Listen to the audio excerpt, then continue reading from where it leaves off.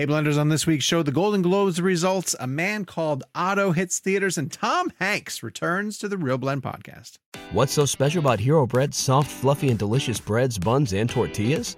These ultra-low net-carb baked goods contain zero sugar, fewer calories, and more protein than the leading brands, and are high in fiber to support gut health. Shop now at hero.co.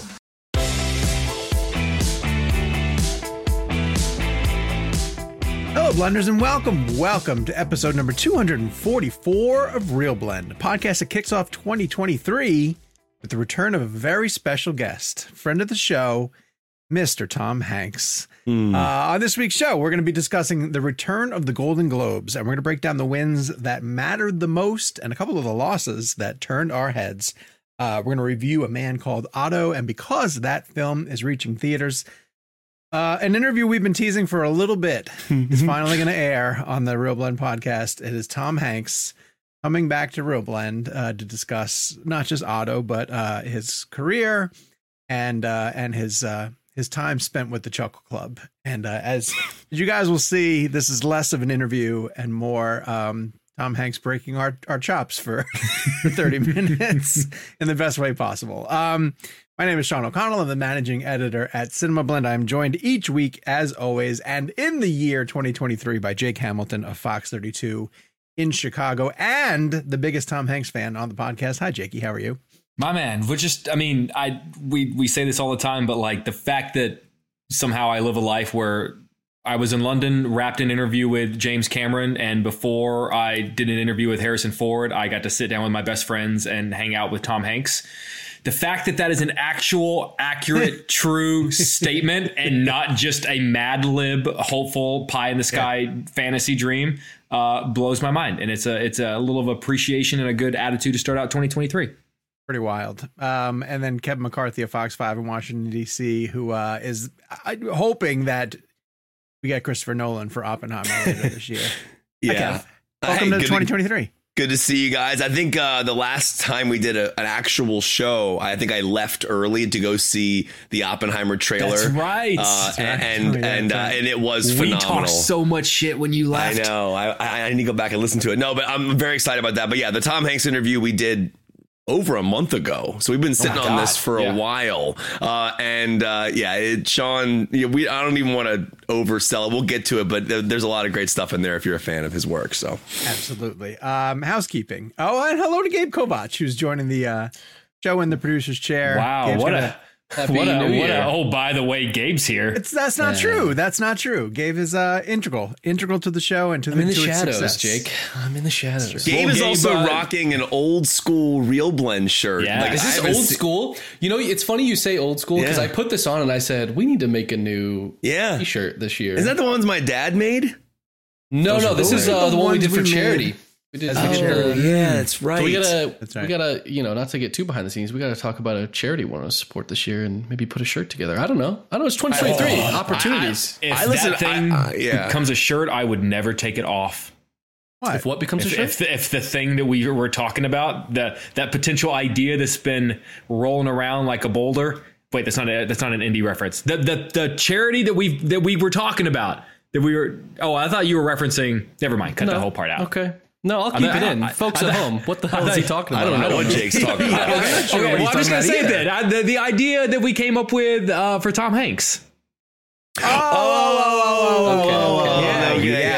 Assholes. I mean, we haven't discussed that in a month and 2 weeks. I don't remember that conversation. I remember every conversation we ever have. About Tom Hanks. Anything to do with Tom Hanks. If you're watching us on YouTube, hello. Thank you for joining us. You're going to get Tom Hanks in video format shortly. If you're just listening in your audio podcast format and you would like to see the visual aspect of the show, head to youtube.com/Real Blend Podcast. While you're over there, hit subscribe.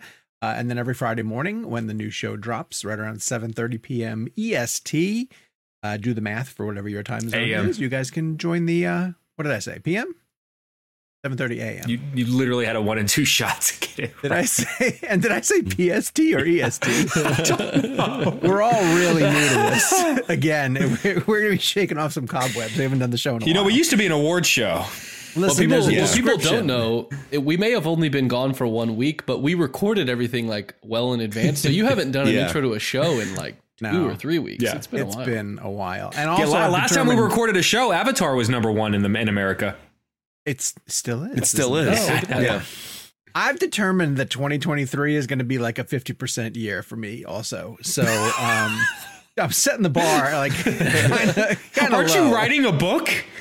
Yeah, but that's all the 50%. The second half of the year, once he turns that in, he's doing nothing. The brain is mush after that Also, point. I do want to mention, Sean talks about our YouTube channel and the video portion of it. And like every week, I do recommend checking out the video. I know a lot of people listen to our show via audio, but the Tom Hanks interview and some of like the interviews we've done recently, like with Damien Chazelle and Guillermo del Toro, it's really kind of cool to get the video aspect of it. I would recommend it just because it is a different feel, it's a different vibe. We're kind of all looking at each other. The Hanks one in particular, which I know we're going to get to shortly, there's just a visual component to that interview that I think would work really well. So maybe if you do listen to it on audio, definitely try and go home later and at least just pull that section of the show up. It's really fun. I'll tease it this way. We get full like comedy actor Tom Hanks bits. Physical comedy. Bits, physical comedy. Like really funny physical sometimes comedy. I would argue, and it's, I'm not talking about myself, all of us, there are moments that he like is answering or talking about certain films where all of us just have visual reactions to what he's saying. And sometimes just like watching us you guys. I just kind of leave it on Hanks, you know?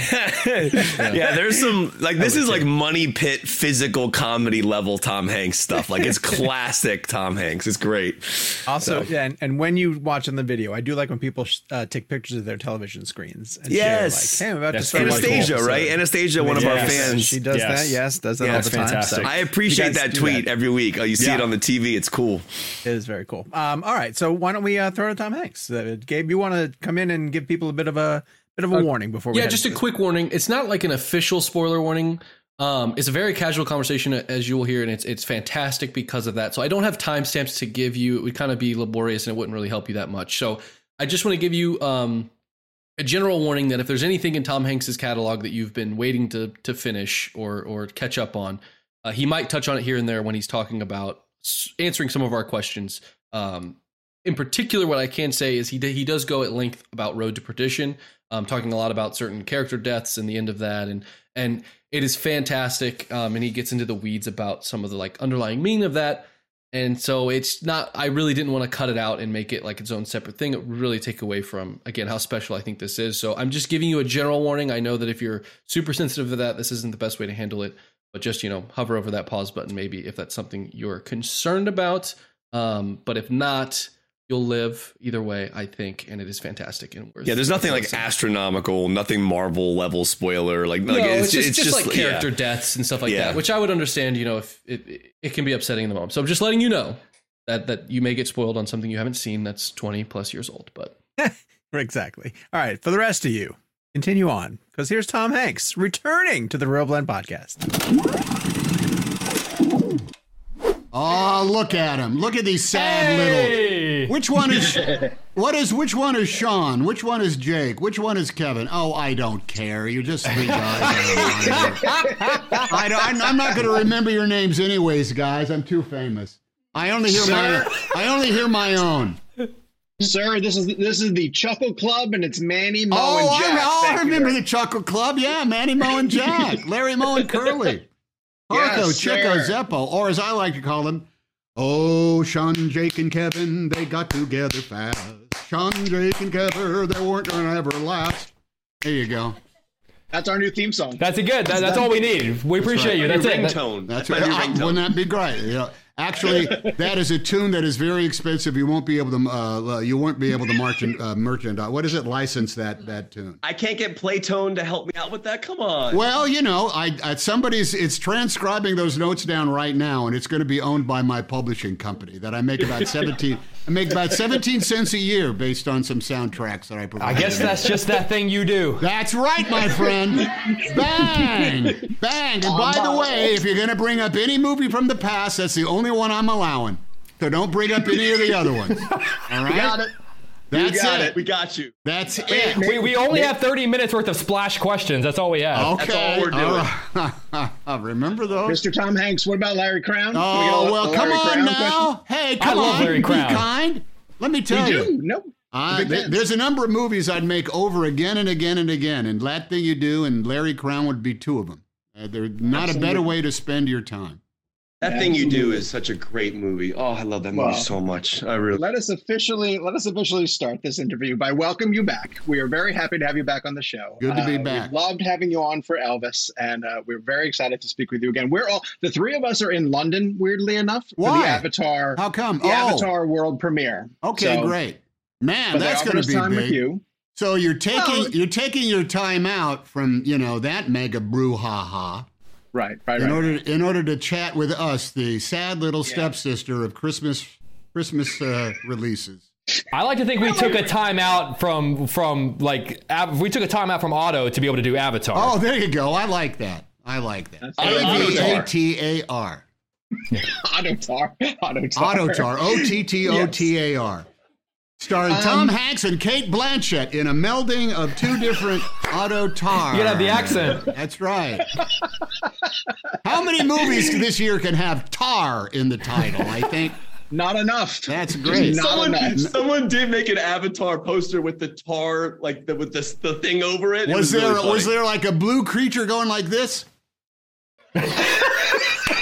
big blue head. Big blue head. I can't wait. Next to Jake Sully. I can't wait. This is what happens at the end of the year, man, when all these movies start mushing together, I love it when you talk. Here's inside baseball talk. You talk to the studio. They say, oh, no, you don't understand. We are really going to be promoting A Man Called Otto in late December and January. I said, oh, that's great. As opposed to every other friggin' movie out there that will be doing the same exact thing, but I'm sure we'll cut through the clutter. Isn't that right, staff? See, my staff agrees. They're agreeing that we're going to cut through that clutter. The difference is that between your film and a lot of the other films right now is that your film is great. That's true. Hey! That's true. I believe that's a quote that's going on the poster. That's going to be on the one sheet. The Chuckle Club. Yes. Credit to the Chuckle Club. Mr. Hanks, let's start here. In a movie that has a lot to do with soulmates, that has so much to do with soulmates, what does it mean to you to have Rita contribute a beautiful original song to the soundtrack? Oh my God! Listen, I've been watching Rita. I have all the Rita Wilson's records, by the way. I should hope so. Big fans. We're big fans. Massive big fan, and I've been carrying her lip gloss backstage now for over 10 years of public appearances as she sings. Look, I am married to a woman who is an artist. She has always had this story to tell deep inside her, and she has always been searching for the right media that was most comfortable for her. And about 15 years ago, she found it in singing and songwriting, and she goes at it 24 hours a day. It's like living with Picasso, and she's always got a stub of charcoal, and there's always a piece of paper that she's always creating some sort of magic on. And she does it constantly. And it is not only a pleasure to behold because I like what the output is, but I also like the process. I like being with somebody who always has this other artistic bent in their head along with everything else. And the great thing for me is I don't pay any attention to it until literally this artist I'm married to says, would you like to hear what we've been working on? I said, if you want to play it, sure. I don't need to see process. I'm not interested in the process. But when you've got something that is close to saying what it is that you want to say, I get to hear it with absolutely, completely fresh ears. And so I hear something that is magnificent, just thematically, the way the song goes. It makes me want to ask her, did you produce this movie just so you could put the song at the... I mean, you could just text her and ask her right now while we're in the... Hey, dude, you're obviously not married and you don't know what that could open up now, do you? Do you? You don't. You don't. You ignorant single punk. You don't know anything about it. What I like is that both of these things were genuine. When we first saw the original movie, and let's not discount A Man Called Ove is a magnificent, beautiful motion picture all into itself. A Man Called Otto is a different thing, but let's not take away from the DNA. And both of us were watching that movie together, and I was thinking what Rita said. She said, this could really work in our country. This could really work as a movie that could speak to all of us. We don't have to be Swedish in order to get it, which is absolutely right. Sure. So we began pursuing it. And I'm going to say, whenever that movie, it's probably like a 7 or 8 year process of the same thing that goes into the way she writes music and the way I write other things, which is it just percolates. It sits there and it just goes and goes and goes. And what happens is you get lucky and you end up adding other collaborators like Mark Forster and then David McGee and then everybody else that comes along with it. And the end result is a story, believe it or not, that we all wanted to tell. And even though we all have different, things to add to the pot, it ends up tasting exactly the way we all wanted it to taste. That's a great quote. That's a good quote for the poster right there. Right, why don't you take it on your little Chuckle Hut website and say, here's some of the things people said to Bob and Steve and Doug, or whatever your names are. There's a host of whatever this is. Who are they? He's right. Kevin, Sean, and Jake. Is that their names? Yeah. Kevin, Sean, and Jake. For Step Brothers, I think you all get along pretty well. Whose mom married Dad first? Just curious. Yeah. Is that it? I don't know. Hey, we're all a happy family. We know how this all works out. We actually are. We're best friends. We met through doing press junkets, and we started a podcast 4 years ago because we all fell in love with movies the same way. That's why we're in a show together. So what you guys did was you took one of the most appropriate processes known to humankind, which is a press junket, and you joined forces and actually made it better and more enjoyable. If you say so. I'm going to listen. You guys are now on my hit list as opposed to my shit list. So, this interview is not over yet. Well, okay, so give me time. All right. Let's wait. Come on, you little punks. Come at me. Come on, get a piece of me. Which one do you want to? Who wants to take me on first? I'm going to ruin it right now. This is a blast. Hey, can we do this for the rest of the day? Can we do this for like an hour and a half? All of that. We do have you for TV as well. I'm going to be so grumpy for the rest of the day of this thing. Say, hey, well, you guys are no Kevin, Jake, or Steve or whatever. Sean. Sean, sorry. Sean. That's okay. It's all right. It's Steve now.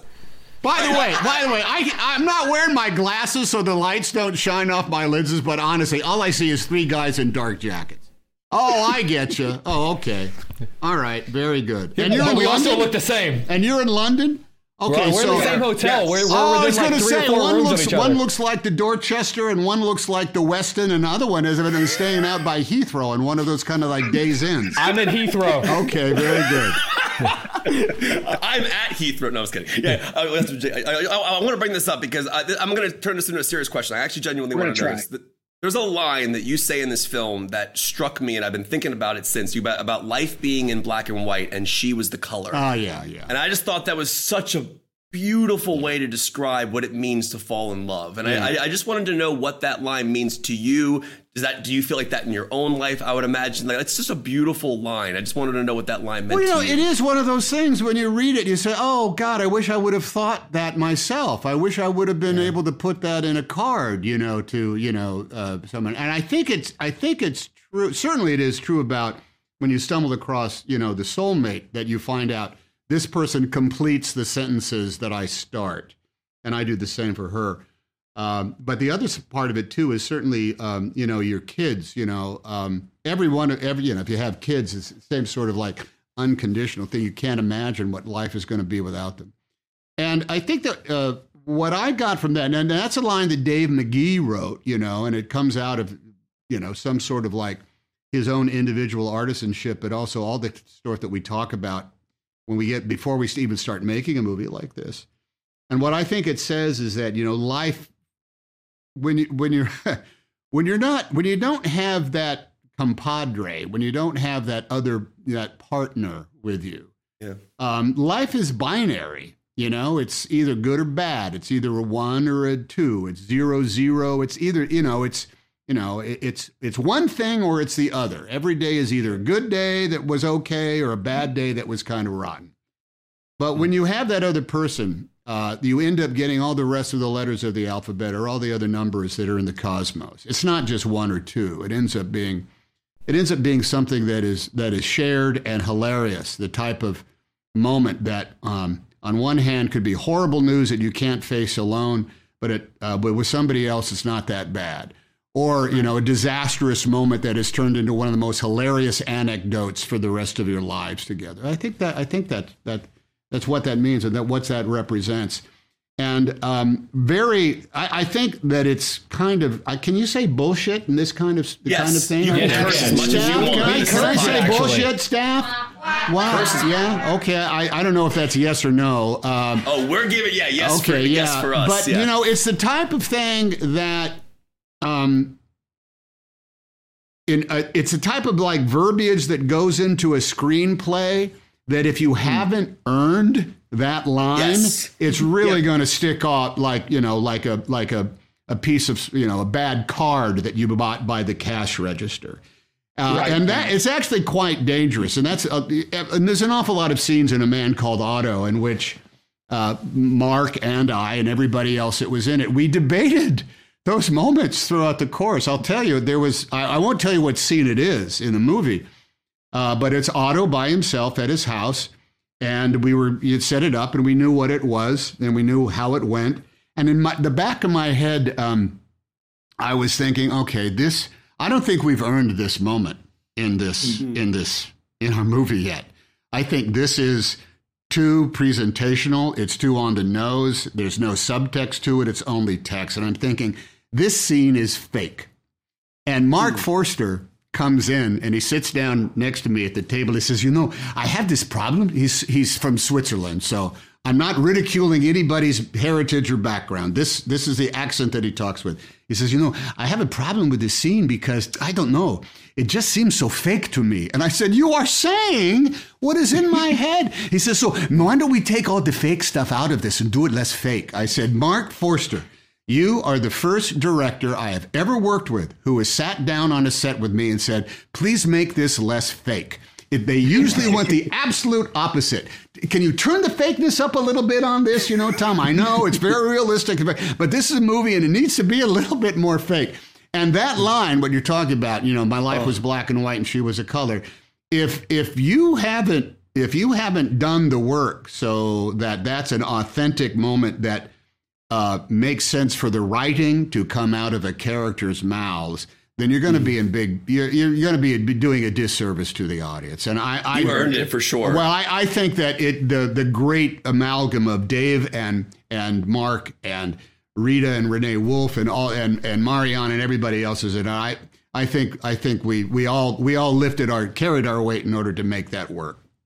Yeah. Wow. I love that. Tom, I'm going to get heavy for a second. I feel like there are a handful of your past few films that have dealt with the topic of death. I mean, you look at Finch, which broke my heart. Oh, Elvis, wow. The Colonel's literally telling the story from his deathbed, and Otto obviously does. You've died a few times on film. Which character death was toughest for you? Oh, which character death was the toughest for you? Yeah. I'll just throw that answer off. That's a real simple thing. We got time. Wow, you young punks! Who the hell do you think you are? I'll do a junkie question. So what attracted you to the film?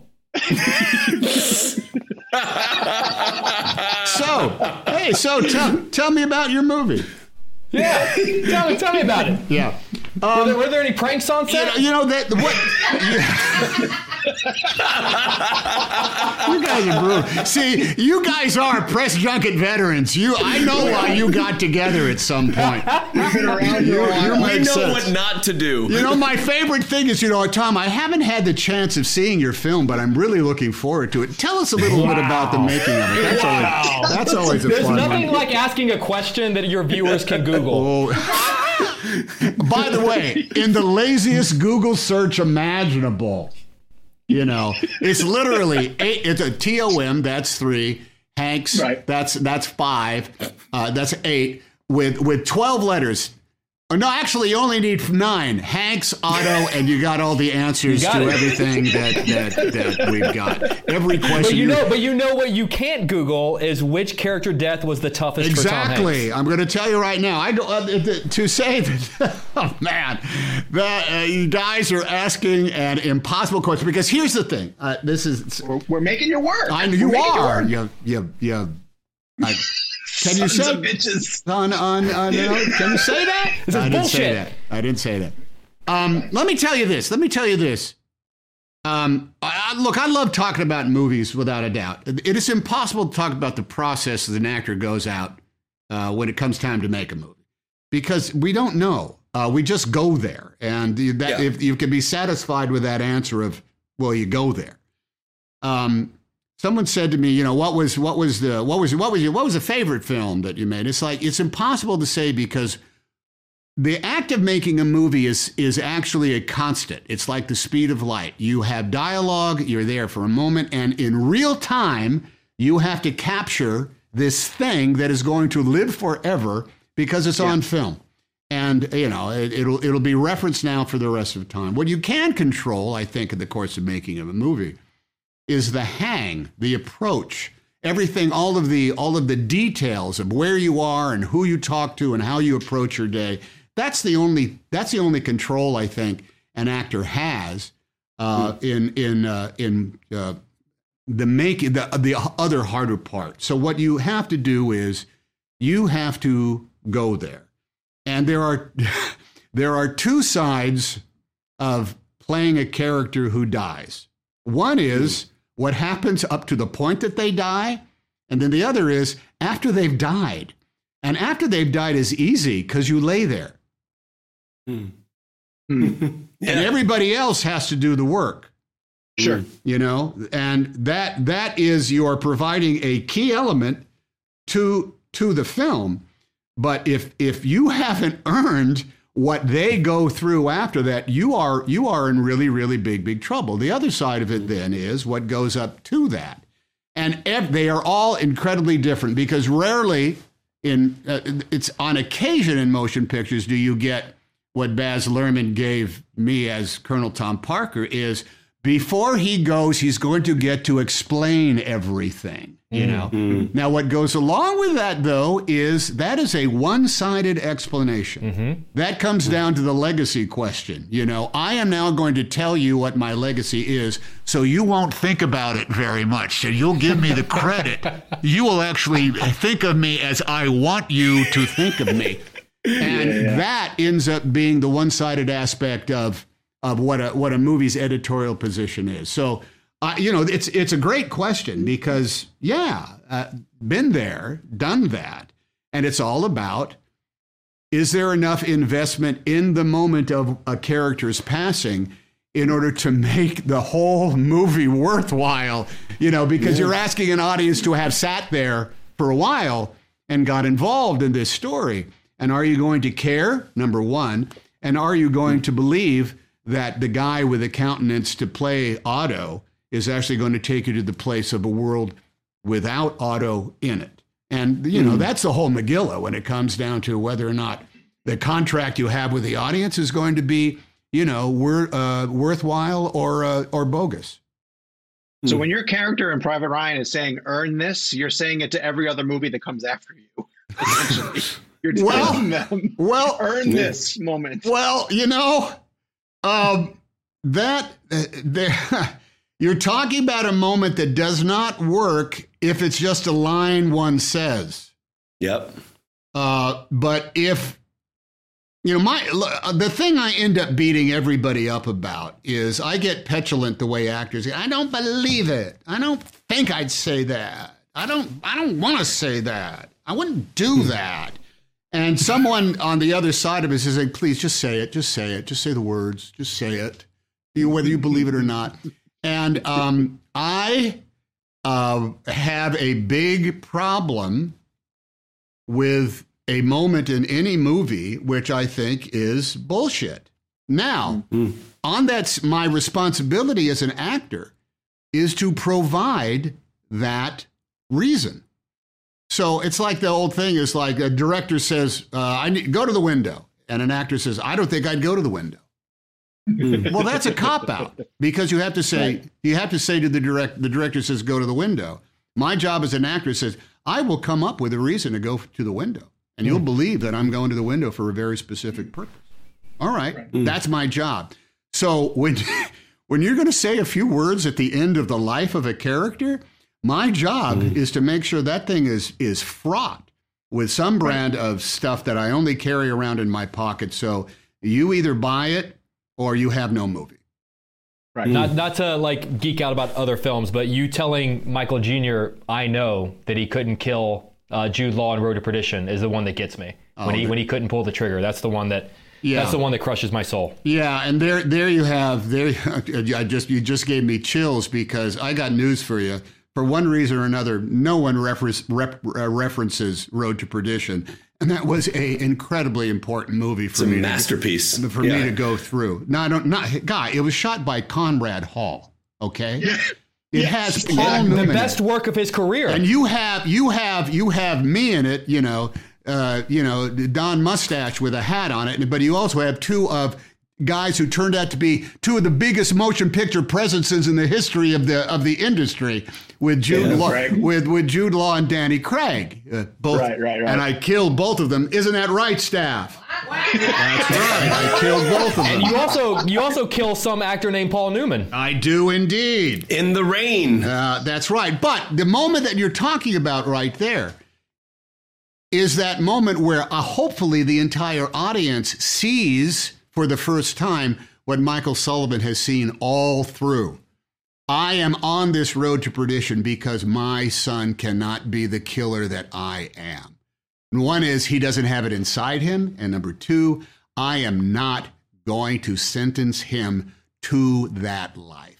Now, you got me thinking about literally my skin is standing up on the back of my head. This is Jake's favorite movie. This is Manny's favorite movie. Wow, that's a biggie, man. That's a biggie. That's a big one. I got it. Sam Mendes as the director. That's a serious. People always say, so what do you think? What movies will they be talking about years from now? I said, well, like as a guy who watches Turner Classic Movies a lot, and the more obscure and unknown a movie from 1940s or the 1950s, the better, because I have no preconceived notions about it. I don't know anything about it. And when you watch one of those movies and it's crackerjack and it's incredibly moving, and all I can think of is I'm so glad this movie lasts forever, so I got a chance to revisit it now. And that might be the case with Road to Perdition.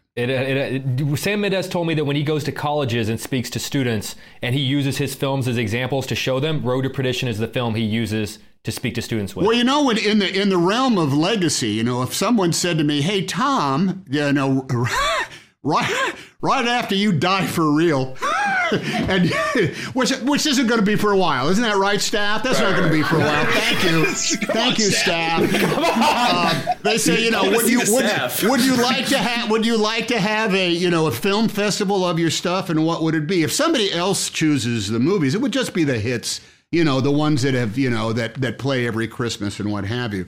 But I would actually say, there's a number of things that I would say that I got to go back to and delve deep into the realm of what I thought was presence and authenticity that was very, very, very particular to those specific characters in those specific movies. And most of them would be a number. I mean, if you had to ask me for five movies, one honestly would be That Thing You Do, because it is so filled with joy, as far as I'm concerned. Yeah, sure. And I hope that I'll have a bunch of movies that I'll still get to make that might be there or not. But I would say Road to Perdition would be one of those where I would just have to say, please look at the quiet here, Yes. Please look at the quiet, because, the other thing, too, is that you guys are the first, and by the way, you have a few minutes, so you could blow this, who don't ask me about, the nice guy quotient. I always play such nice guys, la, la, la, la, la, I play a bad guy. It's all about logic for me. And the logic of Michael Sullivan, I think, is impeccable. The logic of everything he does and how he says it and how he experiences things and sees them for the first time. That's the high country as far as I'm concerned. It doesn't really matter whether it's viewed upon as being, a quote unquote success or whatever. It's in the zeitgeist, and that's the only thing that matters. It's a masterpiece. Mr. Hanks, before we run out of time, I want to ask you a big picture question, and I'm sorry about this, but this kind of fits with Otto. And I want to know if you believe in the concept of love at first sight, or if you think Otto picked up that book and got on the train just because he was annoyed that Sonia dropped it. I got to go with love at first sight, guys, only because I think if you were going to ask yourselves the same question, that's what it is. Yeah. You know, there's that. I mean, even if you do that, you're in that kind of like circumstance where you're working with somebody for a while, and somewhere like 8 weeks into the exchange, you realize, oh, I'm in trouble because I think about this person all the time now. And there's been nothing improper. It's only been, from a place of respect, or someone's in the same class I'm in, or someone's on the, working on the same press junket that I am. Staff. But there comes around a kind of boing in one's head. And even if you know each other, you haven't really looked at that person for the first time until that boing happens. So it is, it is a brand of love at first sight. Now, the truth is, does that love end up lasting for all of time, whether or not the relationship does or not? The fact is it does, because you can't take away the power of what that love is, and you will always have a special love for that person, almost no matter how it turns out. So young Otto, seeing, believe me, he noticed the woman first, and then the dropped book second. Okay, good. And by the way, if you're out there and you want to snag somebody, walk past them and drop a book.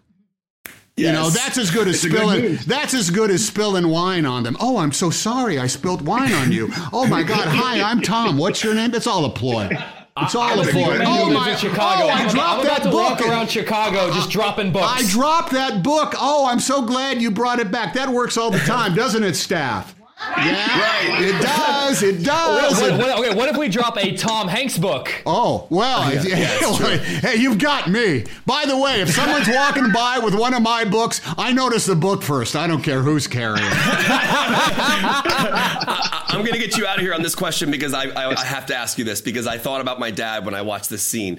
When you're teaching Marisol how to drive and the stick shift, my dad was insistent on making me learn stick, and I had to get my classes on stick. So now I'm curious, what was your learning to drive story, and did you also use that with your kids as well, like in terms of teaching them how to drive? How did you learn how to drive? Like, what was your story? My first stick shift was a Volkswagen, and I just had to learn how to do it. No one explained. It was like, I'd seen people do it enough, and it's like that. The lug and kill it. You killed it. And you do that 15 times, and actually have it in third. You don't have it in first, and that ratio of heel to toe and the gas and the thing like that. You just got to figure it out. That is actually easier to go through in a car by yourself than to be in the shotgun seat and explain. What you're doing is, you are intermeshing the gearbox inside the transmission. So by letting up on the clutch, you slowly lower the teeth down. There's no way to explain that, because guess what? It's all going to be, okay. That was good. You let up on the gas a little bit more at the same time the clutch comes out. Okay, you actually had it in third, so put it back into first, the other way, put it back into first. No, you still have it in third. You have to push it down. You got to bring it back. No, you have to push the clutch in. You're still in third. No, you were still in third. You're still in. That's actually mind numbing. And here's what you must never, ever do. Take the girl who dropped your book and say, I'll teach you how to drive, because that relationship is not going to last, man. You're not going to survive. You're not going to survive the difference between being first and in third. You're not going to survive. By the way, can I tell you how hard it was to find a Chevrolet sedan with a stick shift in it? Oh, wow. That's true. Nearly impossible. I kept saying in pre-production, I said, you guys really think you're going to be able to find a Chevrolet, sedan with a stick shift? Yes, they do make them. There are 6 of them. One of them is in North Dakota, and we are negotiating for it to come down right now. The other one does not work anymore, but we thought we had it for a while, but we're not going to be able to get. I said, guys, this is going to be so easy. Can we just not make it let's make it a Fiat. Let's make it a Fiat. Let's make it an Austin Healey. Let's make it an old Datsun or something like that. No, come on, no way. And by the way, what did I do? What did I do the first time I drove Otto's car? What did I do, guys? Did you stall out? Of course I did. But actually, I wasn't going forward. I was going in reverse. So I literally, we're in the garage. I said, "Oh no, I'll get it, guys. I'll park. I'll take it back to number 1." And I did the whole thing. And I did this. And the Teamster captain had to come out and had a knock on the window. Tom, to get in reverse, you got to really push this gear shift down and bring it over. And all the union guys are like, he has 2 Oscars, but he can't drive a stick shift. No, exactly right. They're all over like... Oh, no. Let number 1 on the call sheet move the car back. Let him do it. They were merciless. Then every time after that, I was yelling, all right, guys, get out of the way. I'm driving the car to number 1. Get out of the way. This is mine. I got this. Your team is screaming at us to wrap. Okay, all right. Sure, are we done? Are we done, staff? Are we done, staff? Are we done? Wow. Oh, so evidently we are. I'll have to translate that. You get us for TV in a few minutes. Oh, hey, great. Okay, good. We love having you on the show. Thank you so much for joining us. Oh, it's great. I appreciate it because, look, we're just talking about movies, but there's some serious stuff that you got to touch on every now and again because we're trying to. This is an art form that we all love being a part of. Absolutely. And we would love to have you back anytime, sir. All right. Well, listen. Talk to you again soon. Listen, Jerry, George, and Kramer, it's just wonderful to talk to all of you. I'm sure please don't let me be Kramer. I'm sure we'll do it again. I want to be Jerry. Yeah, I think an Elaine would be good, guys. And Elaine wouldn't be Jake, bad. Can you get the slide? Can you slide into the room, Jake? And Elaine would be pretty good, actually. He's right about that. Thank you, Mr. Thanks, guys. Nice talking to you. This episode of Real Blend is brought to you by Marvel Strike Force. Marvel Strike Force is a mobile squad RPG that allows you to battle with your favorite team of superheroes and supervillains in a fight to save the universe against threats like Doctor Doom and Apocalypse. Power up your favorite characters and build a team to complete missions, unlock gear and other resources, and even challenge other players in PvP modes such as Alliance War and Arena. New ways to battle with your roster are released regularly, and the meta is constantly evolving. And now you can sign on for Marvel Strike Force's new Deadpool Anniversary event in order to receive a generous gift containing character shards, an anniversary diamond orb, gear, and other great items. Better yet, each week during the Deadpool Anniversary, players can complete events and receive even more special rewards and skins. If you want to get in on all the fun of Marvel Strike Force, be sure to use our promo code MAXPOOL, that's MAXPOOL, and thank you to Marvel Strike Force for supporting the show. What's so special about Hero Bread's soft, fluffy, and delicious breads, buns, and tortillas? Hero Bread serves up 0 to 1 grams of net carbs, 5 to 11 grams of protein, and high fiber in every delicious serving. Made with natural ingredients, Hero Bread supports gut health, promotes weight management, and helps maintain blood sugar. Hero also drops other limited edition ultra-low net carb goodies like rich, flaky croissants and buttery brioche slider rolls. Head to hero.co to shop today. We absolutely have to thank our friends at Sony Pictures for hooking us up with Tom Hanks and the just staff. to give you guys a bit of a the staff. To give you guys a bit of a little bit of behind the scenes, peek behind the curtain, how this came together is, and this is going to allow us to toot our horns briefly, in the sense that the previous interview that we had with Tom Hanks, which was for Elvis, went so well. Like, we really wanted it to go well. Obviously, we want all of our interviews to go well. We put a lot of attention into this one. We was really proud of our questions, and we just had a good time. We knew we connected with him, and we had heard feedback after the fact that he really enjoyed himself. And I think is kind of new to podcasting. It's funny to see Quentin on everyone's podcast now, because I don't think Quentin did a lot of podcasts before, and now he realizes he loves the format, so he's out there doing it. So Hanks, had kind of said like, hey, I liked those guys. They were a lot of fun. And when Otto came back around, we were told like, oh, Tom Hanks is going to come back on the show. And like, Jake and Kevin and myself, would, like all of you, just kind of thought like, that's crazy. Like, that's not going to happen. But legitimately, like, as we kept getting closer, they're like, yeah, he's going to do it. We can't wait to get it done. And then as you saw in the interview, like, he came prepared. He kind of knew who we were. He was ready to play ball and have a good time with us. And gosh, it was just so great to see him dialed in and having a good time with the press thing. I mean, I'll never get over the fact that he told us that you have created a format that makes the press junket, tolerable and fun kind of thing. And that's just incredible. Jake, yeah. I try to imagine being able to revisit Die Hard with Bruce Willis every couple of months, the way that you get to speak to Tom Hanks about Road to Perdition. What is that like? Well, not even just that, because I've brought up Road to Perdition to Tom Hanks multiple times, and it always yields really great material, because it really does seem, one, like that film really does mean a lot to him, but also like it's a film that a lot of people don't necessarily bring up to him.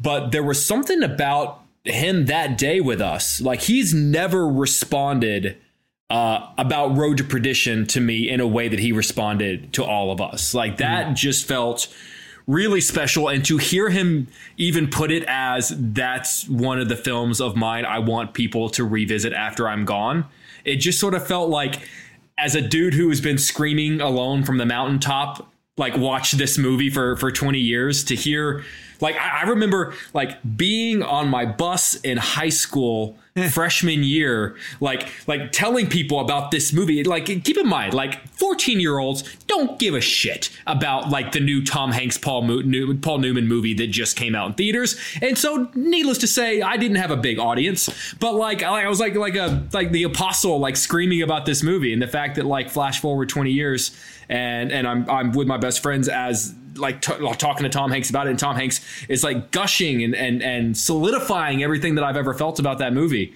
It's incredible. It was an amazing feeling. I want to say this because, we do a lot of interviews for television and for our show.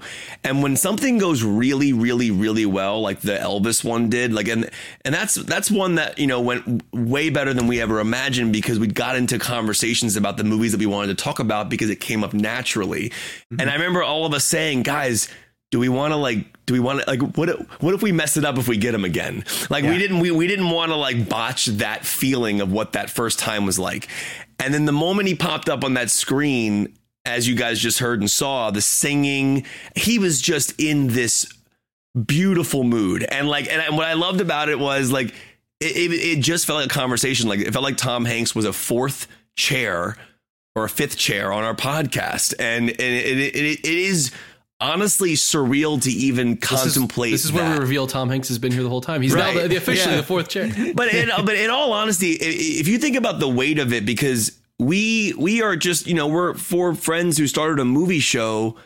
Like, at the end of the day, to have Tom Hanks come back to our show, to be on the show once, is even insane. But two, we're more of a filmmaker show, right? And Warner Brothers was so great about initially. They were like, for Elvis, like, we could give you Baz or Austin, but we want to try with Tom Hanks. And shout out to Warner Brothers, because they're the ones who kind of got that ball rolling. They also gave us Joaquin Phoenix for Joker. And we weren't really an actor podcast. And now to get someone on like Tom Hanks, and you just start to really see how incredible he can be in a full-blown conversation rather than a 4-minute TV slot. And it was just really special. So I'm not trying to toot our own horns. It was just a really special thing to have. And I'm just glad that we get to share it with the audience. And I hope you guys know how much it means to us to have you guys listening to us, because if we didn't have listeners, we wouldn't have the opportunity to have these guests. So it's kind of a real collective, collaborative thing that we have going on here. So thank you guys. So here's the point where I put on my marketing hat and I ask everybody who's listening to share this with someone who who loves Tom Hanks. Please do. and hasn't heard of Real Blend before, and let them know that these are the types of interviews that they're going to get on the show on a weekly basis. And, and send it to them. If our shows are an hour and a half sometimes, just say, hey, listen to this 30-minute chunk. See what you think. Just check these guys out for a second. And I would love that, because I feel like that interview is very it's very spot on as to what our show is. And he kind of just fit. Indicative is perfectly the perfect word. So check it out for sure. I don't know why, but for some reason I picture your marketing hat as being like a Napoleon hat. For some reason, I just pictured Sean O'Connell on like a Napoleon. On similar wavelengths. You know those like novelty foam giant cowboy hats? Yeah. That's what I was picturing. You're both wrong. It's more of the fedora with the press card jammed into the side of it. Yeah, ready for a deadline or any type of assignment. Wow. But it's my marketing. I don't know. The big cowboy hat sings Sean O'Onnell. Instead of a T-shirt, we might sell those. Cowboy hat. It belongs to the kid. I do think foam cowboy hat. Chuckle Club needs to be a thing. We got to figure out how to brand that shirt. Because this is in 2023. We're just going to completely rebrand the podcast to Real Talk, hosted by the Chuckle Club. And Real Talk is what Tarantino called our show. And then he all thought we were from New York. Yeah. The day we are recording the show is the day after the Golden Globes were handed out. So let's pivot over to Golden Globe reactions and discuss. We could discuss the show in and of itself. I wanted to focus on what I think are the wins and the losses from the evening that actually matter. And to put that into context, and we've had this conversation every time the Globes come back around, in that nobody in the Hollywood Foreign Press Association votes for the Oscars. They're not members of the Academy. So they don't have a direct impact in things that are going to win in the Oscars. But we've always said this.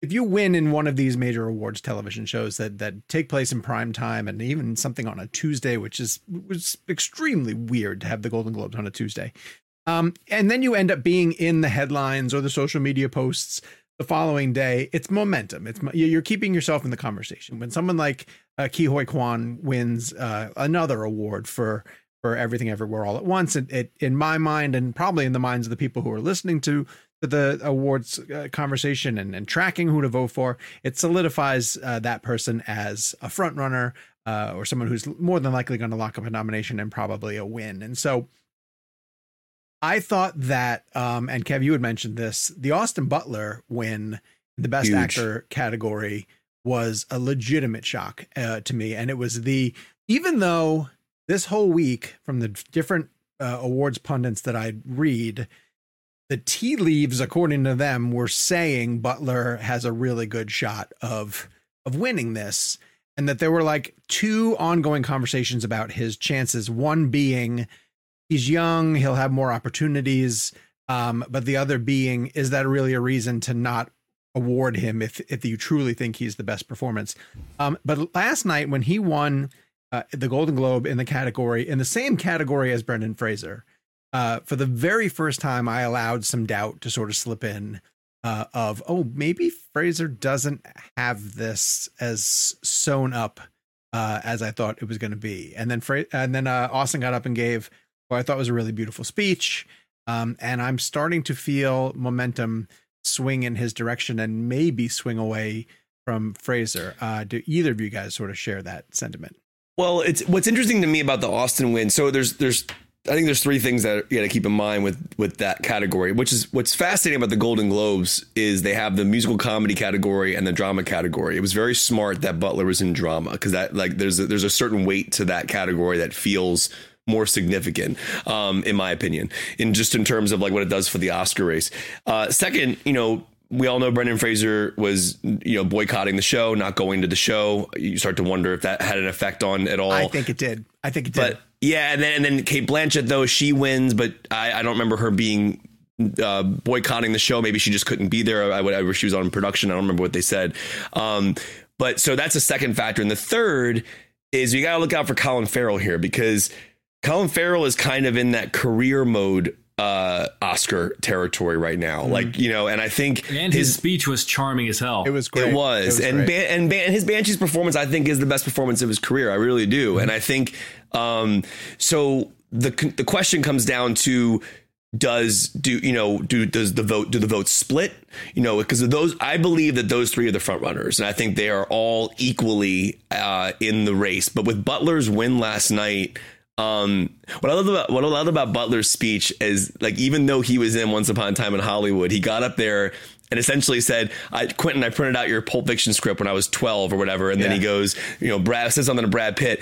And it's like, it's as if he was like never met these guys. And like, he's just fans of them, even though he kills Brad Pitt kills him in Hollywood. Spoiler alert. Sorry. And so, but you know, a colleague of ours, a friend of ours, Mike Ryan, tweeted that. He's like, didn't Austin have a chance to tell Quentin that story when they were together on the movie? And I think it's interesting that when I started feeling this love for, specifically the love for Butler over the past few weeks with the Academy screenings, just hearing the buzz about what people think about it. It is really an incredible performance. And one of the things I really want to point out that I'm really angry about is people online are like giving Austin a lot of crap for sounding like Elvis still. And I don't think people realize that, like, people think he's doing a bit, or if it's like, or he's like they're saying he's still in character. He's been sounding like this since we've talked to him back in May when the movie was coming out. This is not some awards thing where he's just going up there and sounding like he's in character. I think, in my opinion, that the character hit him so hard that it transformed him in a way that I think is just part of the way he speaks now. I mean, I don't remember how he spoke before. I don't remember the role, but he does sound like Elvis now. And I think people were like thinking it was a bit like he was trying to be like method. And I'm like, no, I think we talked to him on and off camera when we were in Memphis, and that's just how he sounds. But now I think he deserves. I think he's definitely a big front runner right now. Now, where are you guys at in terms of your voting? Where are you guys at? Who are you guys voting for CCA? Do you think Farrell has a chance? I think Farrell absolutely has a shot. If I'm going to be honest, not to necessarily like shift categories, but to me, the acting race that got the most juice or pushed someone forward the most is Angela Bassett for supporting actress. Oh, agreed. Yeah, but see, I thought that was a lock already. It's so interesting. I thought that, to me, that category was, in my mind, the most up in the air, because you have Kerry Condon, who has won the most critics awards up to this point. Kerry Condon has dominated the critics awards. You've got Jamie Lee Curtis, who I would argue Stephanie Hsu deserves the supporting actress out of Everything Everywhere more so than Jamie Lee Curtis. Agreed. Yes. But Jamie Lee Curtis has, as we always talk about, one, she's got the career legacy behind her, but two, people love a Jamie Lee Curtis speech. And I feel like we don't talk enough about the power of making a few good speeches in a row, because people just fall in love with you and want, like, honestly, aside from his phenomenal performances, one of the best things going for Ke Huy Quan is just how incredible he is when he takes to the stage every single time. Yeah, the energy. I do think that the biggest thing that was working against Angela Bassett was that it was for a Marvel film. Yeah. We're 15 years plus into Marvel, and this is the first time. But I gotta tell you this, I don't want to cut you off, but when I was sitting down with Sean when we watched Black Panther, when she delivers that speech about, have I not given, I in my brain literally went, oh, she's going to win the Oscar. Yeah. I don't know if I went as far as she's going to win the Oscar. I definitely thought, okay, that would be her that would be her moment. That would be her clip. But I think, because it's interesting. I feel like someone winning a Golden Globe is almost like the equivalent of trying clothes on at a department store just to see how it feels, just to see what it feels like.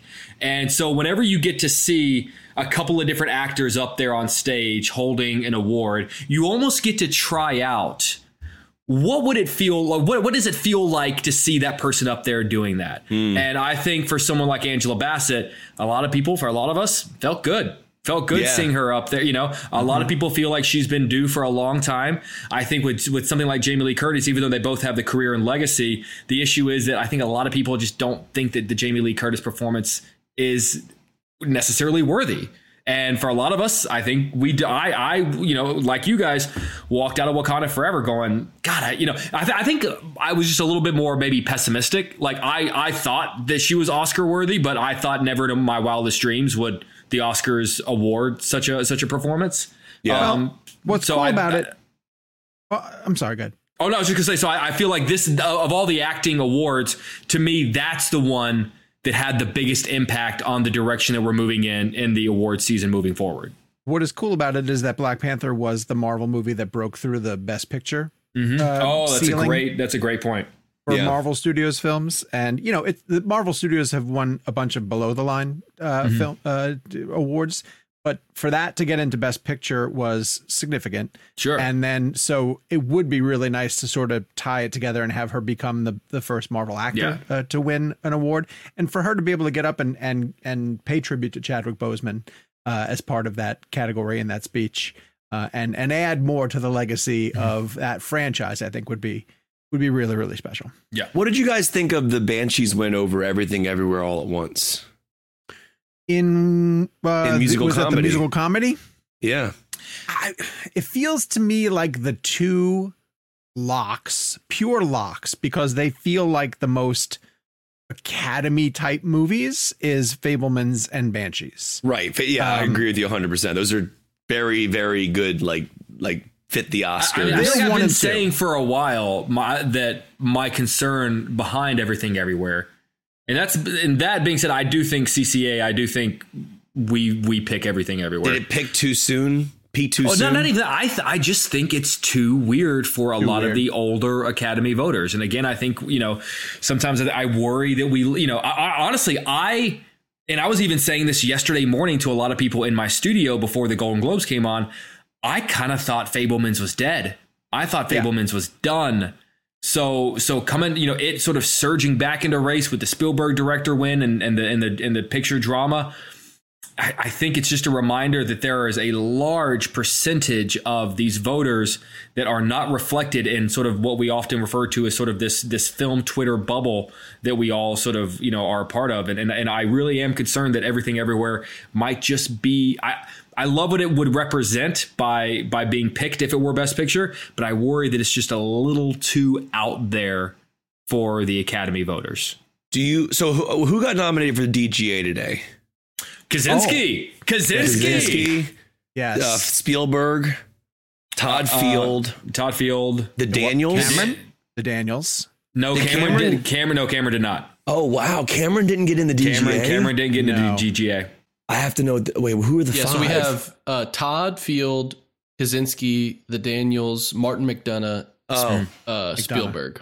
Okay, do we start taking Kaczynski seriously as a director candidate? Yeah, I think it's more Todd Field. I think it's more Todd Fields who you start taking seriously. No, I mean, not that Kaczynski was gonna. I've always thought Todd Field was gonna get a director nomination. I meant Kaczynski to get a director nomination. Kaczynski was the one out of the five that I was most surprised about. Not that he doesn't deserve it, but it is the out of the five. It is the outlier. Because we haven't seen him in a lot of the other right. And he should be in the list. Weirdly enough, he has the highest grossing film. I bet you Top Gun has made more money than all four of the other filmmakers' movie combined. I think Cameron gets in. I think Cameron's in. I just feel like I was surprised Cameron didn't get in. I feel like Avatar just. The X factor of the novelty of it. I mean, it sort of feels like when Peter Jackson, even though he got nominated for Two Towers, remember when Two Towers came out, when Fellowship came out, there was a really real conversation about, okay, is this going to win Best Picture? Is Ian McKellen going to win? Because it was unlike anything we had seen before. When Two Towers came out, there was very much this feel of like, oh, okay, well, he's not going to win for this. Like if anything, he's going to win for the next one. Yeah. Mm-hmm. So it sort of just feels like, yeah, we know you can do this and this is impressive, but like it's an accelerated version of a thing that we nominated you for before. But it is fascinating though, because it is really the definition of directing. Like when you think about there's so many definitions for directing. We've gotten to this in the show before, but Cameron commanded that film in such a way that I can't believe it wasn't Again, this is the DGAs. But then today we also had a big surprise with Adam Sandler getting nominated for a SAG. I think it was a great choice. He got nominated for Hustle, and it's funny because like it was just great to see his name next to these like heavyweight actors. Well, you know what's great about it too is that it's not like a division of 5 drama, 5 musical comedy. It was just, according to the Screen Actors Guild, the 5 best male performances. Yeah. Do you guys find it strange that Netflix has been pushing Janelle Monáe so hard, but it was Ana de Armas and Adam Sandler who they kind of left by the wayside, who got in at SAG? Did Janelle not get in at all? No. Wow. She's been missing a lot. And Ana de Armas for Blonde is. I mean, you have to take the SAG nominations. I know we're sort of shifting awards at this point. You have to take the SAG nominations very seriously. Really quick before we move on, a big director name who didn't make DGA, and I'm curious as to how you guys interpret it. Baz not getting in DGA. Oh, yeah. That was a surprise. I thought that was a surprise. I was really starting to feel. Who do you take out? Who do you take out for Baz? Well, that's the thing. I think there's 7 to 8 names right Which now. Which is why CCA nominates 84 different people. Wait, so one thing I will say is this, like, I think Austin and Baz were both genuinely shocked that he won last night. You saw I think it was cool. Baz seemed it was all pride. I just saw it because remember, didn't he say with us like just for Austin it's just about getting the nomination?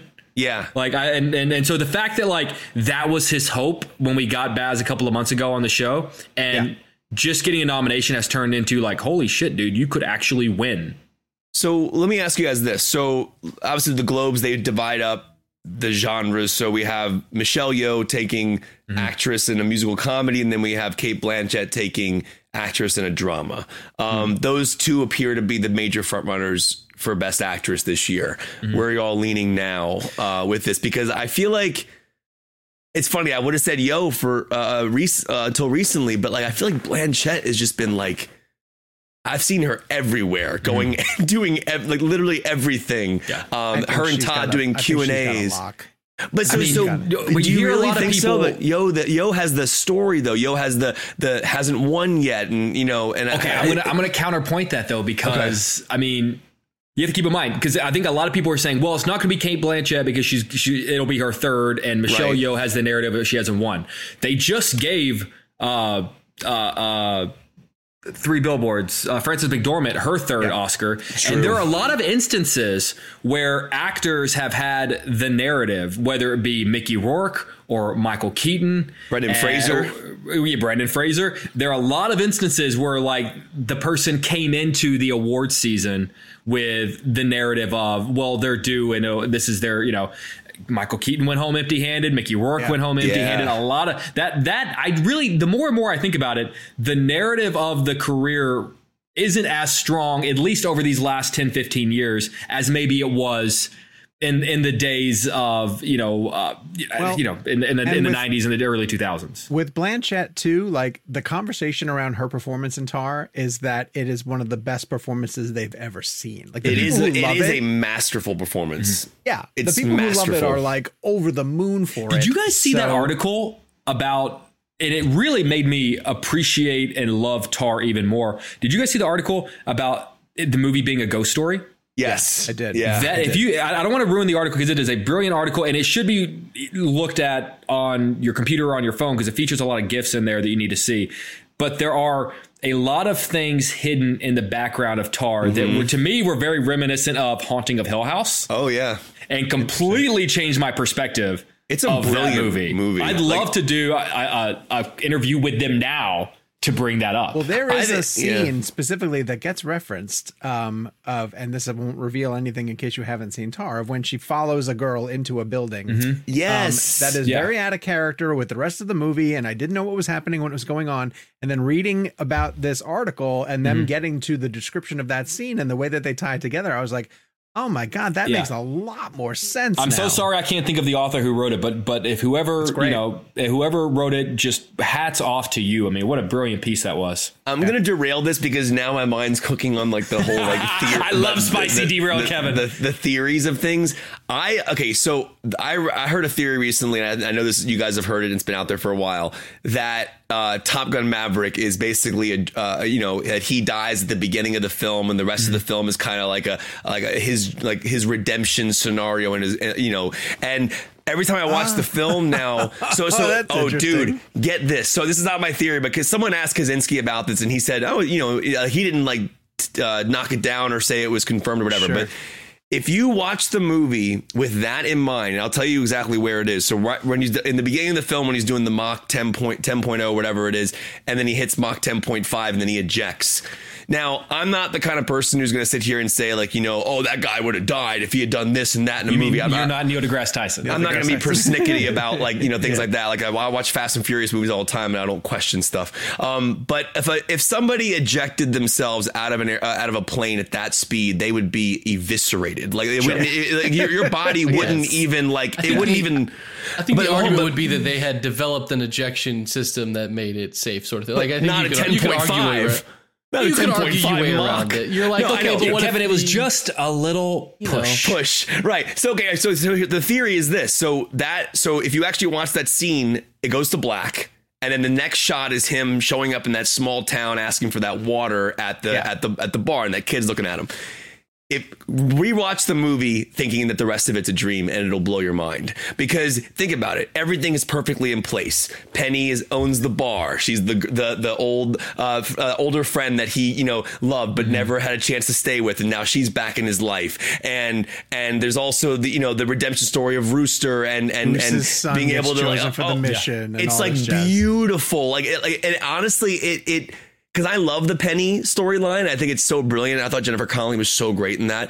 But it does feel dreamlike. It feels like, I'm telling you. When Ed Harris tells him that he's going to Top Gun, he says, your guardian angel is the one who interferes. Dude, I'm telling you, and then this is not my theory. I can't remember who made this up, but pretty cool. If you watch the film under that mindset, I'm not saying it's true. It actually does play very interestingly, very similar to the Tar theory about the ghost aspect of it. But Kaczynski, I don't think he turned it down. I think he said it's one of those things you can think about. Directors love to say, listen, it's open to any interpretation. I just thought about what would be my moment of what would be my watershed moment of where I start dreaming. And do you guys remember when we had Alfonso Cuarón for the very first time for Roma? Do you guys remember that I almost slept through it? I overslept through it. I almost to the point where I almost missed the interview. Yeah, and I just made it 5 minutes because I was sleeping.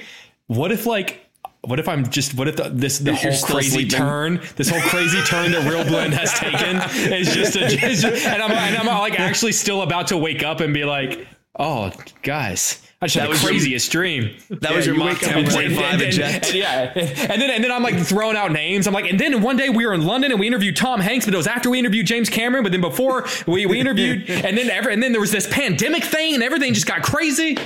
You got Nolan to say Dunkirk. Nolan said Dunkirk, but Denzel Washington's son told him he didn't commit. But also remember, think about the Kilmer scene. That's that feels like one of those moments. Again. I think that's the kind of movie it is. It's supposed. I'm not saying life affirming. Every shot was in the golden hour.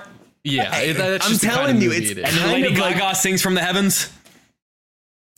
I mean, that's most of my dreams. The boat scene. Here's what I'll say. It's an interesting theory. It's interesting. I think it's fair to think whatever you want about a movie. Sure. For me, if he came out and said, "Yeah, he died and everything was a dream," cuts the movie in half for me. I disagree. No, I'm saying for me, it cuts the movie in half. I think it's I just would choose not to believe it in the same way that I choose not to believe half of what Star Wars crap comes out these days. Right. Hey, I caught up on Andor over the break, and boy. Right. Boy, Star Wars is back. It turns out if you just simplify things and go, okay, they're Nazis, we're fighting Nazis, you make a great story. And bring Andy Serkis into the fold. Yes. Because damn. Be good. Sean, I want you to watch Top Gun again with that thought. Tell me what you think. I will. It's actually kind of makes it fun. I want to point out that from what we understand, Joseph Kaczynski listens to the show. So So Joe, let us know, man. Just drop us a DM and say whether this is accurate or not. Please tell us it's not accurate. I really don't want to hear that it's accurate. Part of what we love about Top Gun is that it there's a subtext of nostalgia about the storytelling, I think is why it's so popular. Right. It's a classic blockbuster structure of that story. Before we move on, I got to mention, I think arguably the biggest surprise of the night was RRR not winning non-English language film. I thought that was shocking. It lost to Argentina. It lost to Argentina, which again, I don't think that's a category that like a lot of people were paying attention to, like outside of like film nerds like us. But like RRR really has taken a huge leap in this award season. It's everywhere. People were seeing it in IMAX. Keep in mind, it's not going to be nominated at the Oscars for non-English language. Not eligible? Because it was not. The country didn't. The country didn't choose it. Right? Yeah. India did not choose it. Did not submit it. So it will not win. It will not be nominated for. That's crazy. Now, granted, it could still be nominated for. It could be nominated for picture, for director, for song, for. It could be nominated for everything else except international feature. I do want to tell people out there, if you haven't seen it, it's absolutely phenomenal. It's a one in a kind experience. I've never seen anything like it before in my life. The song, which won last night at the Golden Globes, is great. It's just unlike anything I've ever seen before. You're talking about dancing and singing and insane action and crazy CGI. It's kind of like one of those really crazy, like incredible action films that you just would never expect to see. It is insane. And I recommend seeing it if you haven't had a chance. But right now, I'm telling you, I keep hearing that could surprise a lot of people. That could get a nomination for Best Picture. It really could. People love that movie. We could get up to 10. You never know. They could go as high as 10 if they wanted to. They tend to go around like 7 or 8, I think, the past couple of years. But we shall see how that all shakes out. I think it's January 24th when the Oscars get announced. So timestamp this right now. It's January 11th. Best Picture winner. I got to go with Everything Everywhere All at Once still. Yeah, I'm still gonna lean. Though keep in mind, at this point last year, none of us were considering Coda. Yeah, it's true. That's the problem. We have too much time. There's too much time now for things to change. This is what happened to We'll do our official predictions closer to the show for sure. I just like the timestamp where we are. Are we gonna do punishments this year? Oh yeah. Do we have to call them that? That seems. I mean, the way Jake takes it really mean, like very meanly. Didn't I give you Big Bang Theory? Yeah. That was a good one. You took it and ran with enjoying it. Yeah, but after you put Human Centipede 4 in my eyes. That's true. No, because then the year before, I think I made you watch. Okay, so I think I've won it 3 times because I think I made you guys watch Human Centipede, and then Kevin, I think I made you watch Lost, and then I made you watch Big Bang. The Lord of the Rings trilogy. At this point, I'm just making you guys watch things that I love. Yeah, it's better. That's better. All right. When did we do the burger bet? Was that the first year we did this? Someone had to buy like dinner for everybody. Had to buy. Yeah, that's right. Shake Shack or whatever. That's a little more. That's a little more rewarding. I think is that the loser should buy lunch or dinner. Well, in the last couple of years, I think it was more. We had no opportunity to be in the same city buying each other burgers. Right. Also, side note: have we thought about maybe like asking Tom Hanks if they'll want to do we should do like a Q&A screening with him for Road to Perdition, hosted by Real Blend. We can have that. We can have the discussion off air. I don't want to give too many ideas away. I mean, one of his movies does turn 25 this year. Which one? We'll talk. We'll talk off air. Okay. We'll talk off air. All right. In the meantime, let's take a quick break and we'll come back with This Week in Movies. And we are back. Okay, so this week we have 2 movies. Plane with Gerard Butler opening, which is just a hilarious title for a movie. It's so weird. We're going to have next week, we're going to have the folks behind the sequel to Searching called Missing. And just to speak as somebody who runs a movie website who relies on things like SEO and search terms, these one-word titles are awful. Like the title Plane is really, really bad. I think it's a great title. Well, it's funny, but like next week's title, Missing, is so hard to. I mean, I know you could just put like Missing movie kind of thing, but or do something that stands out. To double down on that, even just like discussing movies like that internally with like a team is like something the missing interview, and they're like, what interview's missing? We're missing an interview. Someone forgot it. Also, like with I interviewed Butler for Plane, and I said to him, I was like, because I asked him basically like, it's a great direct title that explains what the movie is. Like, what are some of your favorite movie titles? And when he started listing off like great one title words, I'm like, he's 100% right. Speed, Flight, Earthquake, Volcano, Jaws, Joker. I mean, there's so many. For some reason, Plane just struck a chord, and people gave it a lot of Finch. Yeah, I mean, Finch facts. There's a lot of one-title movies, but for some reason, when Plane hit, it was kind of like it just felt goofier. But I actually think it's memorable and great. I love that title. It's awesome. I mean, Flight. Zemeckis' movie was called Flight. I love that movie. So do I, but it's called Flight. Great movie with Denzel. And Speed. And so there's, it's been like that for a long time. I get it. All right. Coming to both theatrical and also HBO Max at the same time is a remake of the, when was House Party? Was it in the 90s? The original House Party? I don't think it was the 80s. Was it not the 80s? Let me check. Might be the late 80s. House Party is coming out. This has been 1990. It's been weird because it's shot in the 80s. It has a weird sort of symbiosis with the NBA, and from what I understand, I don't know a whole heck of a lot about this movie, but I think it takes place.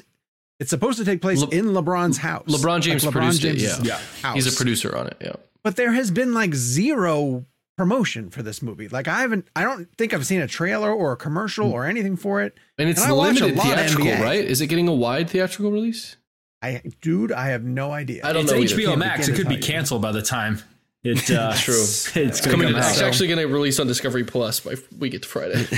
We haven't had a chance to see it, but if you want to check it out, again, theatrical, probably limited, and then on HBO Max as well too for you guys to stream. So instead, we're going to send everybody to go see the new Tom Hanks film, as we've discussed at length, with the man himself, A Man Called Otto, and I will turn it over to our resident Tom Hanks expert to tell us what he felt about A Man Called Otto. Jakey, take it away.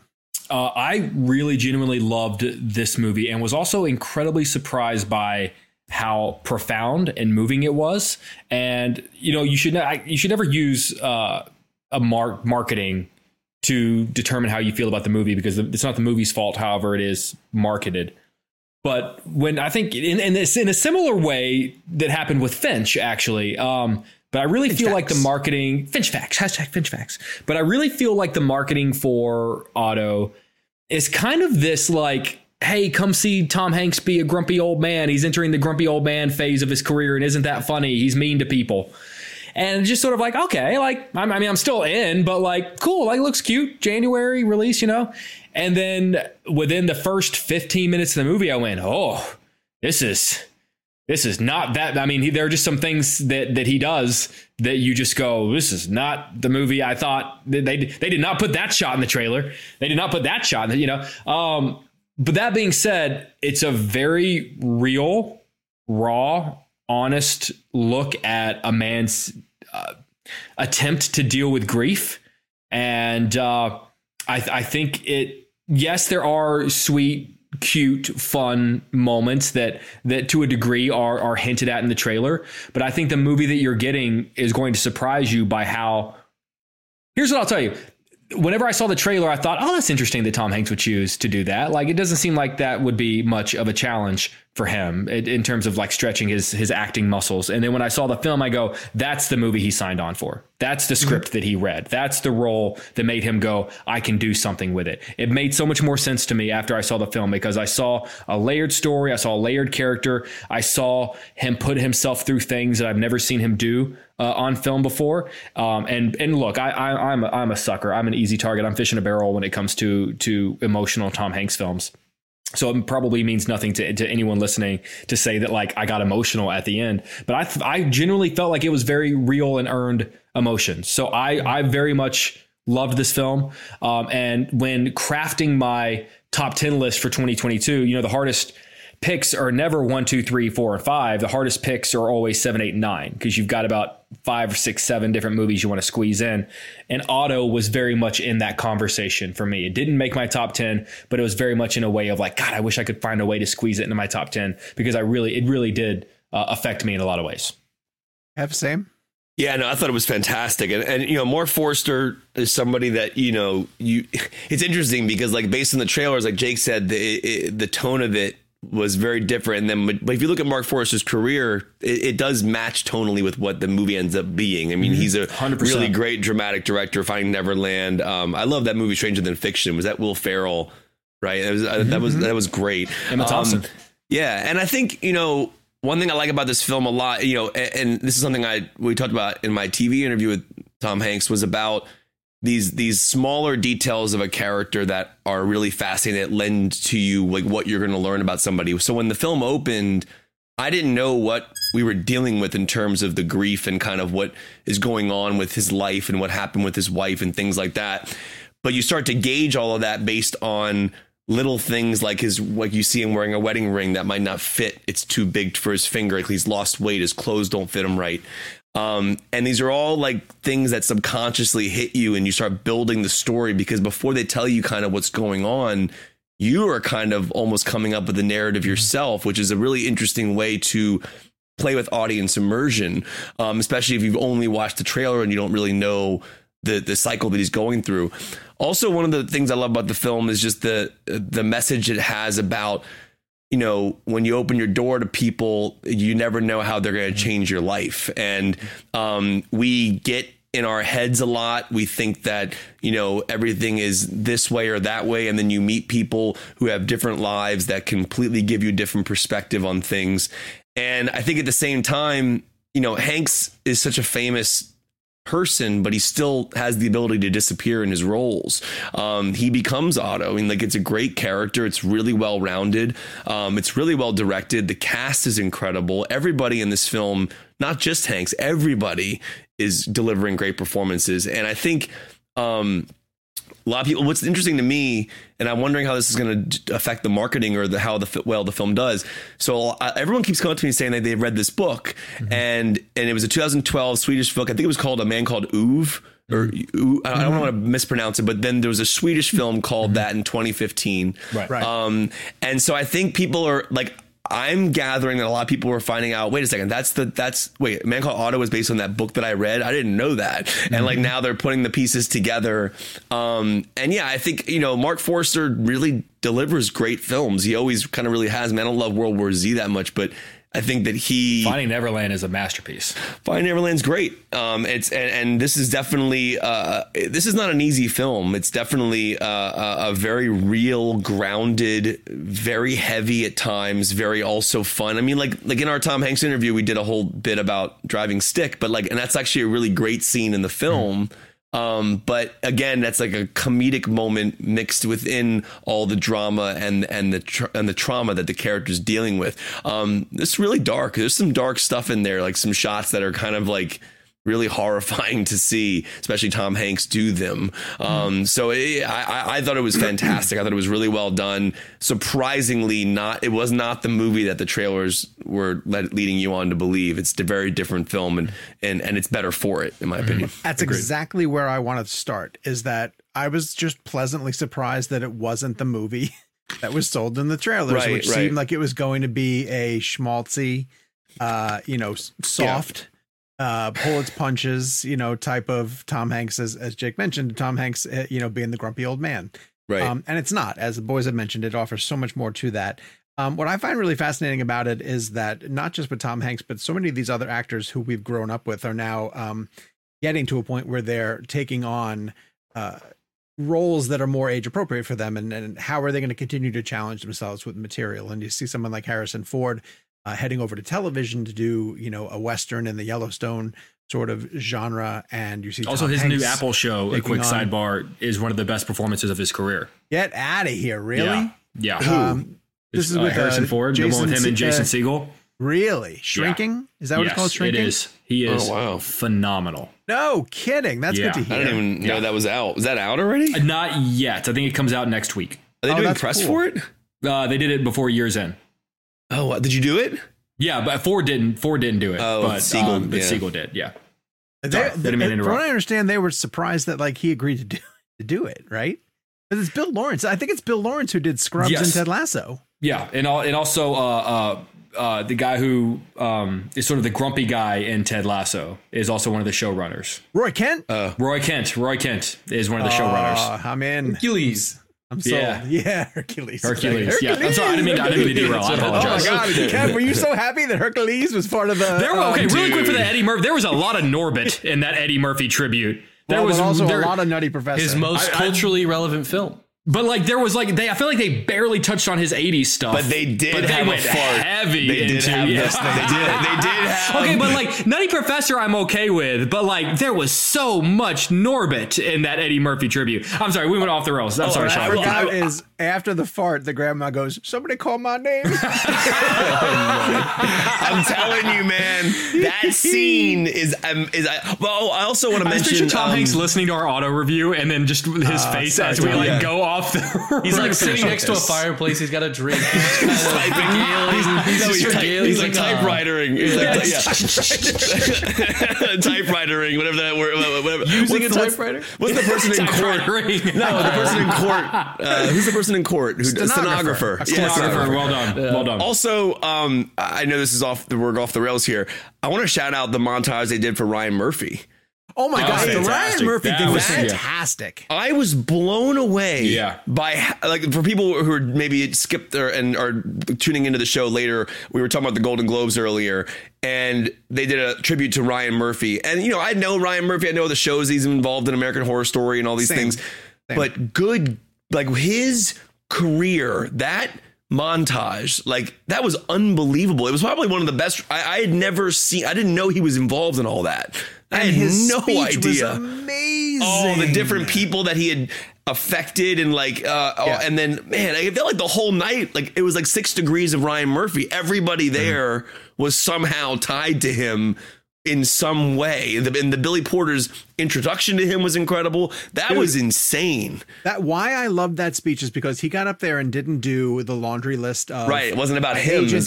He brought up every person he worked with, but then like knew he's like, this person is from Orlando, Florida, and they got through this, and I was like, it was just so beautiful. Yeah. So I wanted to mention Yeah. that earlier during the Golden Yeah. Globe shout-out. That whole segment was fantastic. All right, Side note, yeah. Yeah. Side note. Back around to Tom Hanks and A Man Called Otto. I echo everything the guys said. It's really terrific. It's much better than the trailers suggest. It's still a hard film to market. I understand why Sony was up against the wall, because it's far more dramatic and dark, as the guys have said, that going into it. But it's great to see Tom Hanks continuing to sort of challenge himself by taking on complicated roles like this. And I do want to emphasize too that there is a element to the film that tells the backstory of Otto, which is very important to where he is. And it's Tom Hanks' son who is playing the younger version of Otto. Truman? I think it's terrific casting. Well, it's not Chet. I think it's terrific casting. And I was so invested in that backstory. And a lot of times those scenes are included just for like, you know, not gimmicky, but like, But you he have was to cram some great. narrative in it. That subplot was fantastic. I Oh, was that so whole involved in train it. scene was incredible. Like Yeah, the no, when bus. the book. Yeah. Okay. No, there's a bus later. Yeah, the bus is later, but the train scene and also like one of the things I love about that film. I want to mention Thomas Newman's score. Right? Didn't Thomas Newman score the film? And because Newman did Road to Perdition, and he also did Green Mile. Yeah. So if you're a score person. Hanks loves scores, and like he told me a great story about when he got to sit down and listen to James Horner's score for Apollo 13 for the first time, and what it was like to hear that Ron Howard's film set to Horner's music. And he said nowadays he doesn't even watch his films until the score's done. Wow. Because he wants it to be a part of it. But like Thomas Newman's score, and again, like when you have a history with a composer like that, someone who really gets you, even though the performances and the characters are different. But you look at Road to Perdition and Green Mile and this, you know, he's an incredible composer. And it's also a really, really great part of the film as well. Like the movie is really well done. Like it's well directed, well scored, well written, well acted, it is really great. And I think people will really enjoy it. This is the point of the show where we normally transition into the blend game. There's no blend game this week, as we were not here in order to announce last week what this week's game is going to be. But next week, just to set it up for you guys, we're going to be discussing our most anticipated movies of the year. Gabe, 1? Can we do 3? No. Yeah. No, you guys on the show, we're going to be discussing, I think we usually do your top 5, and then I round it to what Real Blend's top 5 is. But we want to hear from the people. For the sake of the blend game, just send us your number 1 most anticipated. All right. And here's how we're going to do this for you guys. Hashtag most anticipated 2023. And then tag @RealBlend for us. So we're not going to put blend into the hashtag. It just got to be too unwieldy. So it's hashtag most anticipated 2023 and then tag @RealBlend. Or, of course, you can send us your pick at RealBlend at cinemablend.com. You were throwing something in? Well, not at real. Yes. Sorry. RealBlend at cinemablend.com. Yeah, so RealBlend at cinemablend.com for sure. Right. That should all have that bookmark by it. We should be in your address book. Yeah, and if you're just finding us, go back and listen to any of our older interviews. Like we've been around for 4+ years now, and if you just came to our show because of this Tom Hanks interview, or maybe Del Toro you got locked on with recently, just go back in our catalog. We have a lot of it on YouTube. Obviously, it's all up on iTunes and Spotify and things like that. But yeah, go back, take a listen to our older stuff before we got semi-polished is where we are now. Don't go too far back. Is this our 5th season? Would you say this is our 5th season? Yeah, I think that sounds right. Was it around season 5? It was 2018. Is this season 5? First year? I thought it was the end of 2017. Right, the COVID year is like a wash. No, the COVID years. We're still in the COVID years. Yeah, it's like a red shirt year for. We did. That was the year we got Nolan. I can't be a red shirt. Wait, did we? I think we started end of 2017 into 2018. No, beginning of 2018. So our first episode, our welcome to the show, was January 8th, 2018. Oh, wow. Okay. Yeah. That was awards blend. That was our first. That was our. Yeah, I guess we would have been awards blend. So wait, this is season 6. 5. 2018, 19, 20, 21, 22. Oh, yeah. 23. Season 6. Wow. God, someone's got to die by the end. Our first review. Dib's not it. Star Wars The Last Jedi. Oh, really? No. We did shows. I think we did award shows in December before that about like the award season before we came on to Real Blend. So kind of like we're like the Simpsons. Like we were a part of the Tracy Ullman show for a while, and then we became the Simpsons. No, I have the original email when Sean actually asked me to be a part of the. No. I mean, our welcome to the show for awards blend number 1. Welcome to the show was January. Wow. Started the beginning of the year. Wow. We were conceptualizing it in December. We had gotten together and planned, and maybe we did some rough ones or something like that. Maybe that's what you're thinking of. All right. So in the meantime, if you want to follow us on social media, we are at Jake's Takes. Oh, did you plug the premium? Premium returns on Monday. Oh no, I didn't. For the next premium episode, we're going to be doing this is a fun one. We're going to be doing the results of the 2022 fantasy draft. Now, this took place so long ago. Yeah, about a year ago. I hardly even remember that we picked. That we did it. Yeah, exactly. Yeah. So Gabe is really excited about this. So Monday, the episode that's going to drop is going to be all of our results. We're going to go through everyone's pick round by round and sort of reveal the scores as we go. I think it'll be fun. And then we'll do the draft for this year the week following is the plan. Oh, God.